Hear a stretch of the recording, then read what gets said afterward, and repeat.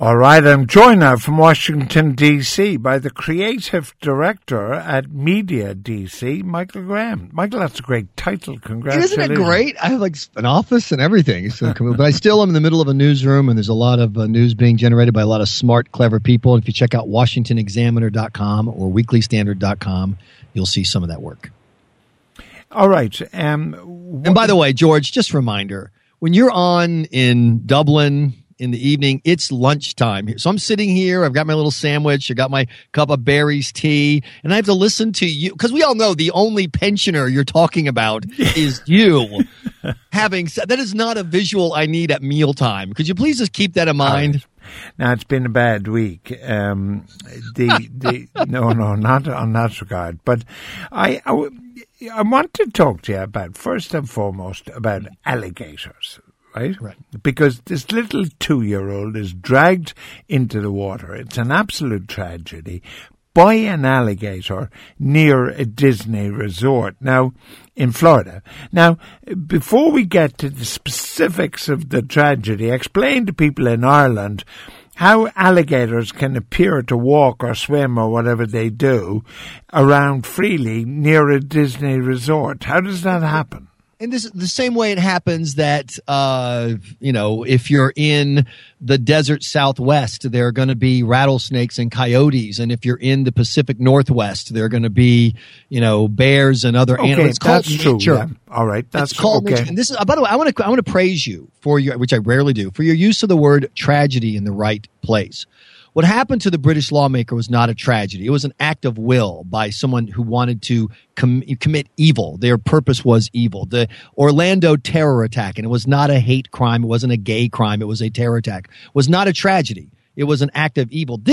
An alligator grabbing a kid, because alligators are alligators and kids are kids, is just it's one of those things that happens in the world. And what's been fascinating to watch, George, is the American reactions. But oh my, how can you just let alligators walk around? You do know that there are eagles flying overhead every day. There are poisonous snakes in the woods. There are, coyotes and bears. I mean, there are germs floating in the sky. We live on a dangerous planet, but we have somehow convinced ourselves, the United States, George, that we can live a risk-free life. And if anyone comes to any harm of any kind, then you but hold on now. Hold on. This child comes from Elkhorn, Nebraska. Right. Now, Nebraska is about 5,000 miles from water in any direction, right?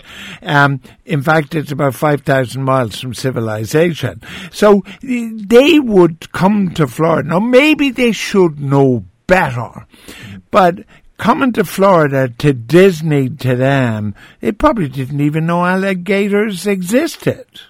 Well, I'm going to get back to that known better first, but just so people know, if you go to Florida, if you go play golf, it is not uncommon for golf games to be held up while you wait for an alligator to crawl from one water hazard to another. It is not uncommon it's like sheep in Ireland. Well, it's not that much. No, but let me tell you this. If you play, but let me back up, because you make a very interesting argument. I'm not saying that the parents should have known better and done someone, why weren't they watching the kid? Why would you go near water? That's my point. This is just a tragedy. Stuff just happens. Children don't die in accidents because parents are awful parents or don't care or irresponsible, even though that's what we all want to rush to the nearest Twitter feed and say. People don't die in accidents always because they were irresponsible. Sometimes there's an avalanche. Sometimes there's a bolt of lightning. Sometimes you're walking along on vacation and there's a dangerous meat-eating animal in the water, and it steps up, grabs your child, and drags him away. Thank God it rarely happens. Okay, all right. We have to disabuse ourselves this notion that if we just had enough government, if we had enough Brussels regulations, if we had enough kumbaya hugging, that evil would just go away. And that relates to the Orlando shooting, because that happened also in Orlando where the alligator was. And there are people who are putting more venal motive in the alligator than they are in the terrorist who tried to kill I had an extraordinary experience on television on Wednesday night in a debate where one of the people on the panel said about Orlando that it wasn't an Islamist crime, and I said, extraordinary. Islamist kills 53 people, not an Islamist crime. Right. I mean, of course it was. That's precisely what it was. And so so here's what the construct is now. He was a victim. He was, some people believe he was gay. I don't know he was or wasn't. He certainly hung out at gay clubs. Was he targeting? Was he interested? I don't know. And the oppression of America against gay people was so awful that it forced him to become an Islamist against his will, and he caught radicalization, George, the same way that you catch a flu or in your youth No, but we also saw a guy walk off a news program on Sky Television over here. He was gay, and as far as he was concerned, there was nothing. It had nothing to do with Islam. It had nothing to do with anything.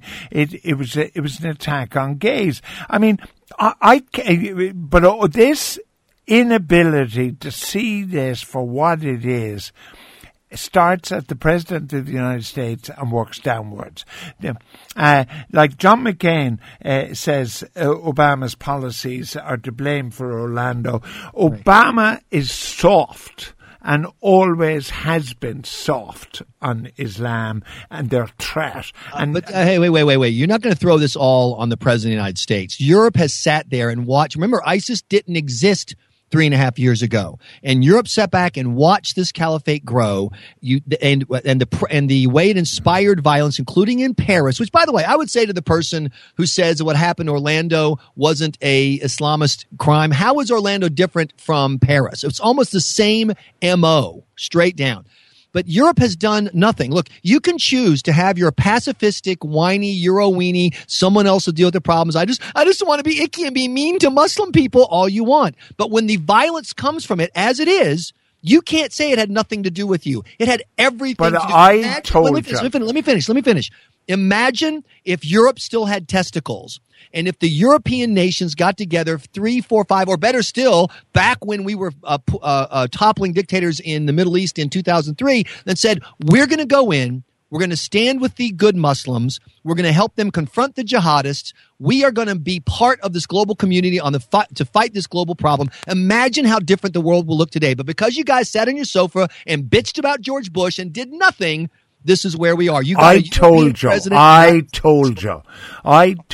in 2003 that all that was going to happen as a result of your incursion into Iraq is that you were going to create a whole army of people who hate the United States. That's precisely what you did. Iraq is worse off today than it was then. Afghanistan is worse off than when you went in, and that's not the way to do it. But where I do agree is that on the issue of gays, this is a country that beheaded, Muslim countries actually behead them. We have Muslim countries that stone women for adultery. Just in the last week, a visitor to Qatar is raped by 4 men. She reports it to the police, and she's probably locked up as an adulterer. Hey, George, did you know the no one in Afghanistan? One of the legislative bodies is trying to pass a law to stop husbands from beating their wives, and they can't because the local imams, joined by women, say that, quote, if a woman won't listen to you, a light beating is allowed in Islam. So they're legal. They don't want to criminalize light beatings of your wife. By the way, a light beating of my wife would result in a heavy beating and hospital trip for her husband. Yeah, but this isn't going to end now. This is going to get worse. No, it's not going to end at all. Remember, this Islamist whack job in Orlando had been investigated by the FBI repeatedly. He was a friend of a suicide bomber. The FBI knew that he told coworkers, quote, I want to be a martyr, close quote. And yet the FBI did nothing about it. And one of the reasons they didn't know anything about it is because they didn't want to get called Islamophobic and have people say you're targeting Muslims. Let me be perfectly clear. If you are serious about fighting the problem of global terror today and you aren't targeting people who happen to be Muslim, you are completely looking in the wrong direction.